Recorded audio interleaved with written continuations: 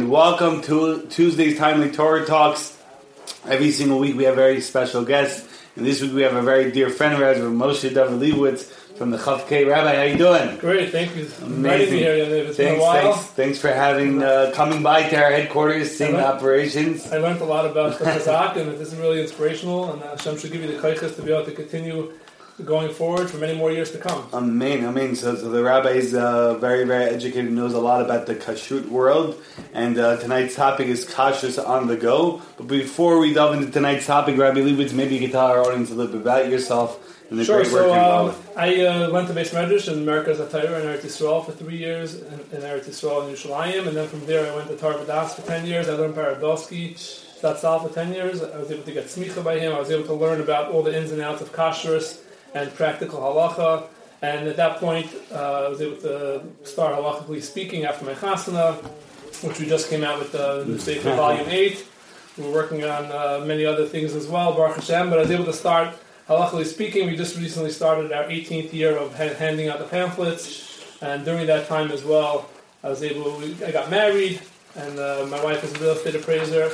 I have 4 children, and I worked for the Chaf K for 14 years now in business development, which means I go around the factories making sure that all the customers that want to get kosher are able to get kosher certified, and therefore we're able to offer them with the kosher symbol of the Chaf K. In addition, I do travel about 40,000 miles a year in kashrus and go to different factories to make sure that they're up to standards, and it gives me the opportunity to be able to listen to shiurim and to be able to get educated in the wonderful world of kashrus, and also that gives me the opportunity to be able to get more educated in other kinds of topics for halachically speaking, and I'm working on a sefer from Rabelsky, Zatzal, Volume 2 of Piskei Rabelsky, as well as a complete in-depth sefer on Ashi Yatzar.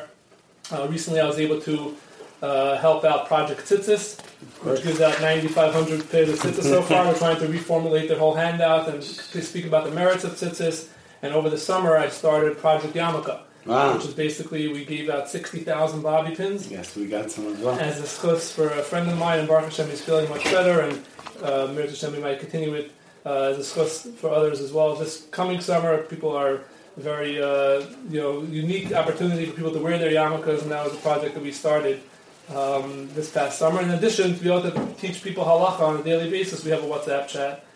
This way, you can start your morning off with halacha, the daily halacha, 2-3 paragraphs.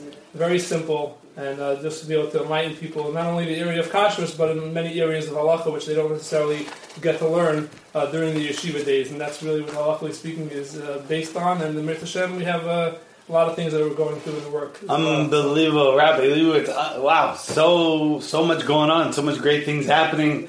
Yagder Torah Yader. Chazak is always proud to work together, Rabbi Leibowitz, and do great things for the community. So we're going to jump into tonight's topic, which is, like mentioned, kashrut on the go. We're all running around. We're all, busy going from one place to the next place. Many people are traveling. The yeshiva vacation is coming around the corner. What is the biggest issues when dealing with kashrut and when people are on the go, Rabbi? So I could tell you that I recently got a tremendous amount of calls from traveling out of the country or out of the state. People are very accustomed to seeing a restaurant with hashgacha, whether it's a local vad or whether it's a national hashgacha, while they're locally in their homes. But when they start traveling out of the country and out of state, they don't recognize the rabbi who's on the restaurant. They don't recognize the symbol on certain products, and it's very, very important, especially when you're going to places that you don't recognize or places that you've never at before or don't have a large Jewish community, and they have these rabbis that are certifying restaurants. You have to do your due diligence and research it and call up the local rabbi, and if you have a rabbi in your synagogue or your shul that you want to feel comfortable that he can ask the questions,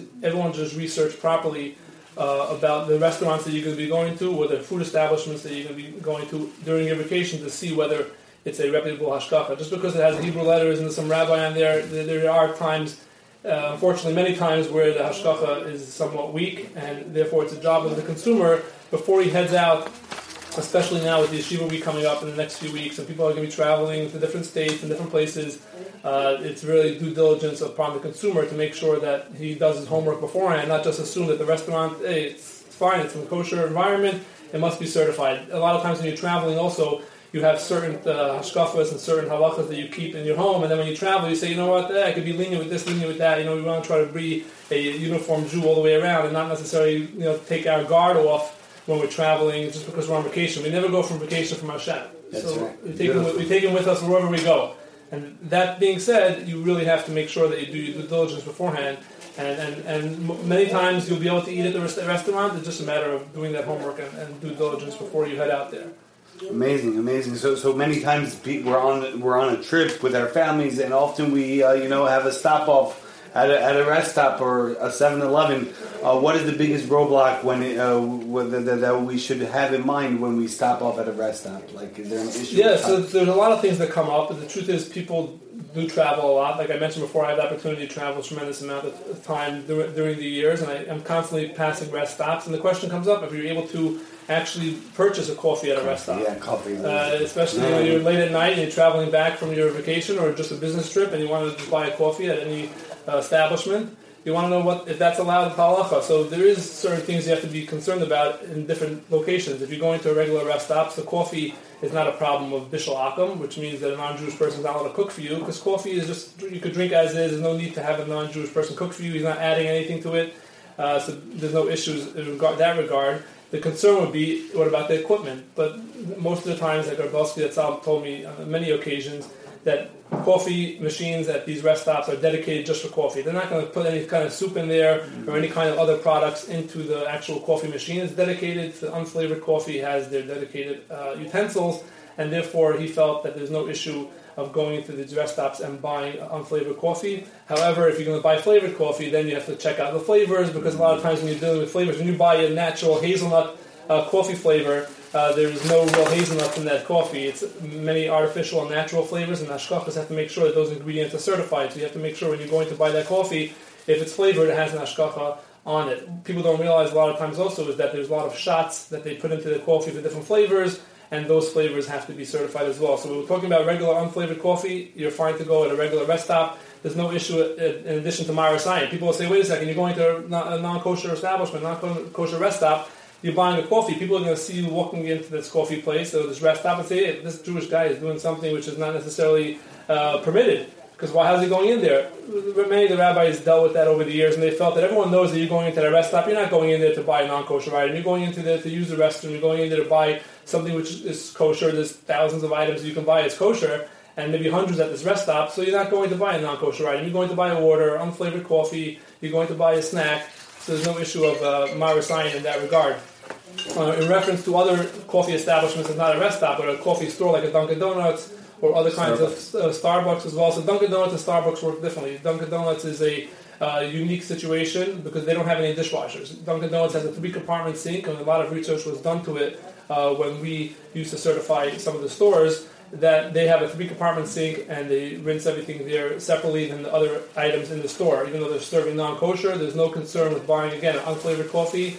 A lot of the shots and the flavors you have to check into to make sure that they're kosher certified, but there's no issue with the dishwasher and the compatibility of the non-kosher together with the coffee. When you're dealing with Starbucks, it's much, much more complicated because there they actually have a dishwasher, and because they have a dishwasher, it's a very hot, dishwashers get very, very hot. That's considered a kli rishon in halacha, which is somewhat complicated, but for simplicity's sake, they do add their non-kosher ingredients and the utensils perhaps into the dishwasher, and it mixes together with many of the coffee utensils. Not all the coffee utensils.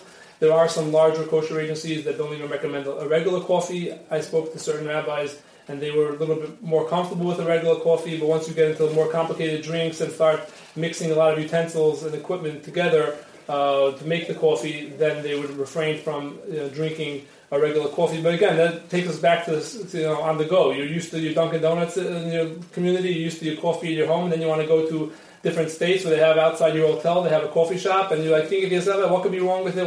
You always have to ask yourself the question, is that I'm traveling now, I'm on vacation, I'm on the go.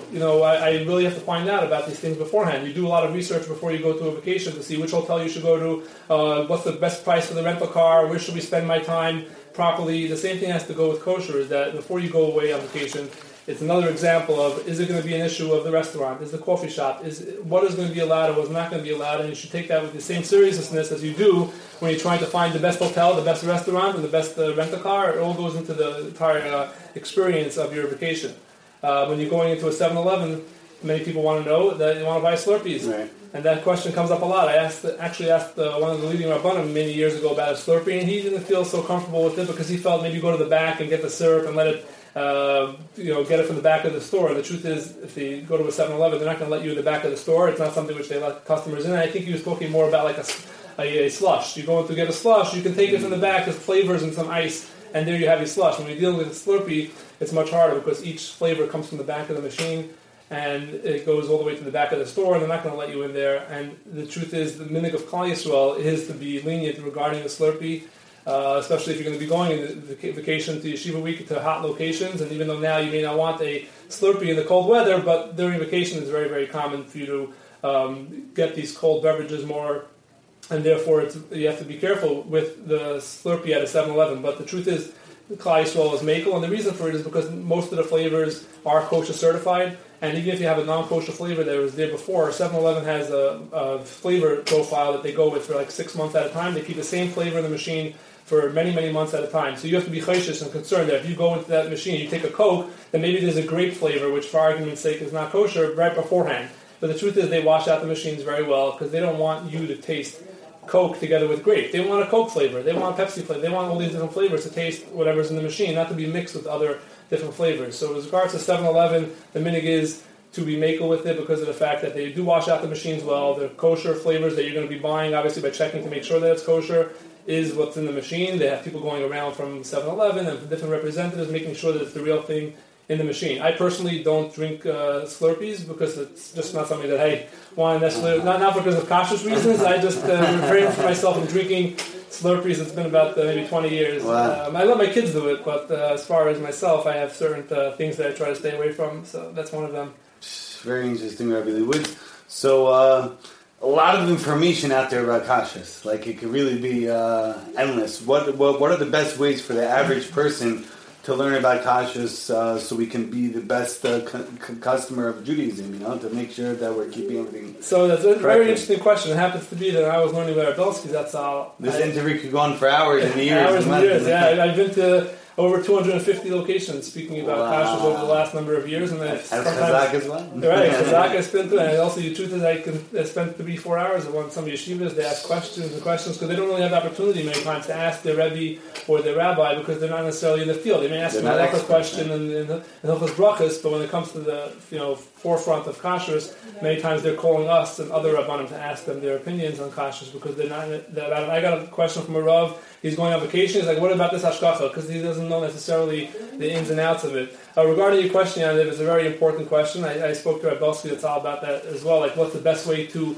learn halacha and get knowledge? The truth is, a shortcut. You can always read one of my halachically speaking books and find out some of the interesting halachas that come up in kashrus and other things. But the truth is, you really have to learn halacha. Mm-hmm. Well, that's the truth. You really have to start with the Gemara would be the best, and very many times people don't find the time to that, so they go to the Shulchan Aruch, they go to the Mishnah Berurah. If you're dealing with the Orach Chaim, and if you're dealing with the Yoreh De'ah, you obviously should really be learning halacha. And the truth is, people really focus more on Gemara. They're focusing more on Gemara these days, and they're doing the Daf Yomi. People are learning the Daf Yomi, which is great. I personally just started the Daf Yomi the cycle as well, and I find it very enjoyable. Me as well. And tremendous. Oh, you do? Wow, look at that. It's great.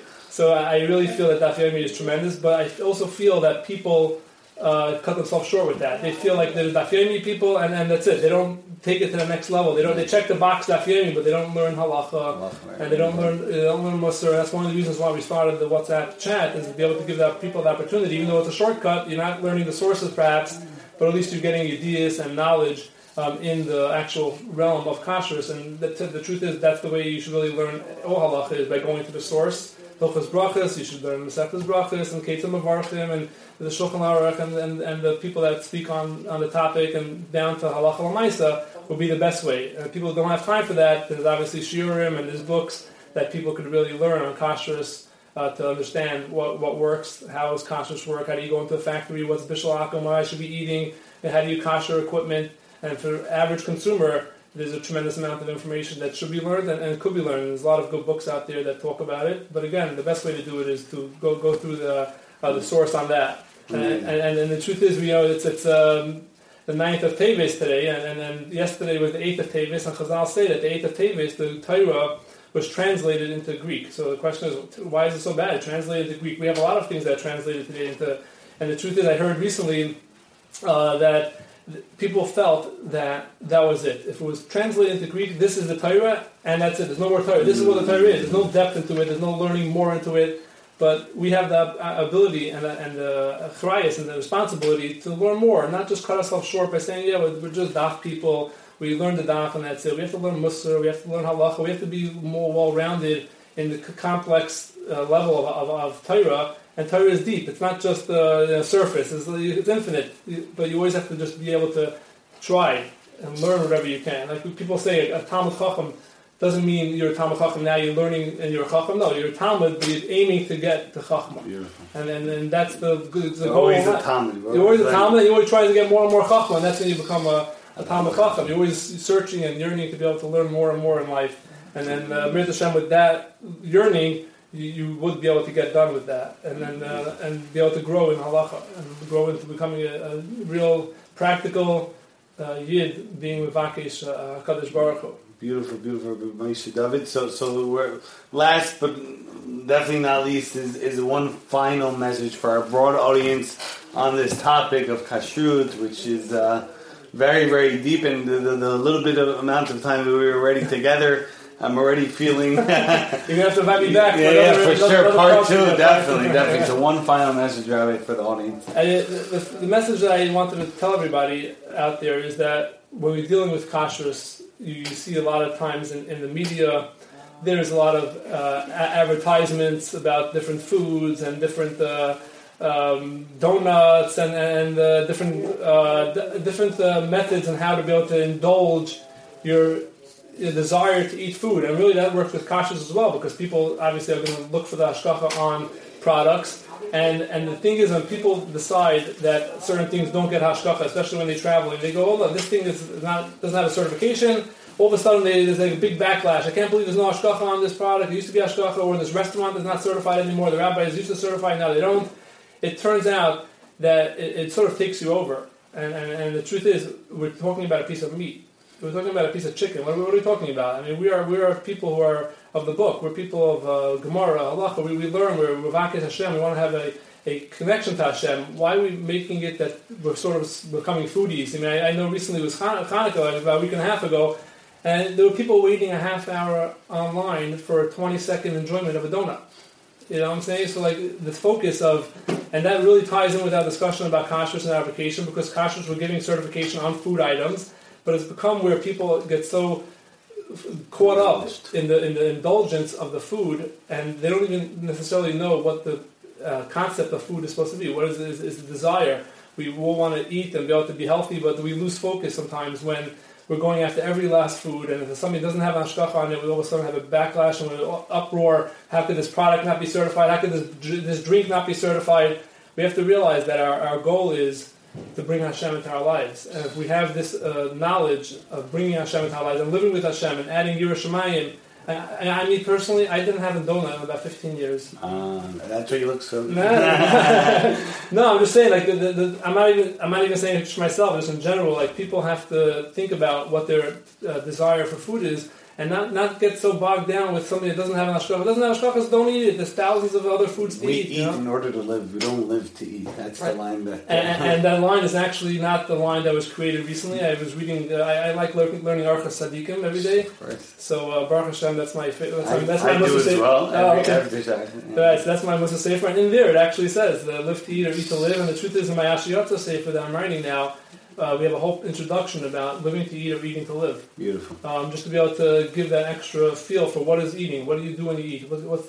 We eat Shabbos. We eat Yom Tif. We have Malav Malkas. We have Bar Mitzvahs. We have so much food. What is the concept of food? And I think if people have that realization that what our goal is with food, then it'll have a much more impact and a much more desire to be able to come close to HaKadosh Baruch Hu. And if we have that desire to come to HaKadosh Baruch Hu, then we won't have these ancillary issues of too much food and go bogged down with I'm on vacation and this restaurant's not certified. Should I have a question? Should I eat there? Who cares? There used to be a very famous rabbi, now not such a famous rabbi. I should still be able to eat there. You really have to. It really boils down to a true connection to HaKadosh Baruch Hu. And we said it recently in the last week's parsha when Yehuda told Yosef that I can't come down without biyamim because I'm nar eni iti. Right? What does that mean? So there's a lot of different mafarshim that I can't go down to my bring down to my father without bringing his nar. So I recently heard a pshat. Nar means I'm going to go down to my father in heaven after 120 years. Someone's going to go down upstairs after 120. And they're going to meet their father, they're going to meet Hashem, and nar eni iti, the vibrance, the youthfulness is not with me. Beautiful. So that is a taina. So we have to the same youthfulness we had when we were young, and we were driven to be close to HaKadosh Baruch Hu, and we should be able to use that same youthfulness that we had when we wanted to do certain things when we were younger. Use that youthfulness to always have a desire to be close to Hashem. And we were close to Hashem, and we have a kesher with Him, whether we're on vacation or whether we're all year round. That would really bring us to be better Yidden, and in the schus of becoming better Yidden, we'll be able to live our lives to the fullest, and it should be a schus for all of us, and bring the Gula Shlem of Hebrew Rebbeinu. Amen. Amen. Wow, Rabbi Leibowitz, amazing. Thank I know the Rabbi for many years. He's very youthful, so he keeps to that. And we should continue learning Torah, growing in Torah. We should all be Zechor Shalom Eretz the Geulah Shlema. Every single Tuesday, we want to remind everyone time the Tuesday Torah Talks. It was dedicated for the Farsh Lamab Chaim Yad Ben Rivka Yishev Farsh Lamab Ben Yara. Amen. Thank you, Rabbi Leibowitz. Okay, thank you for having me on it. And Chazak should be very blessed to be able to go on for many more years in the great Avodas HaKodesh. Amen. Chazak Baruch Shekayach. Beautiful, Rabbi.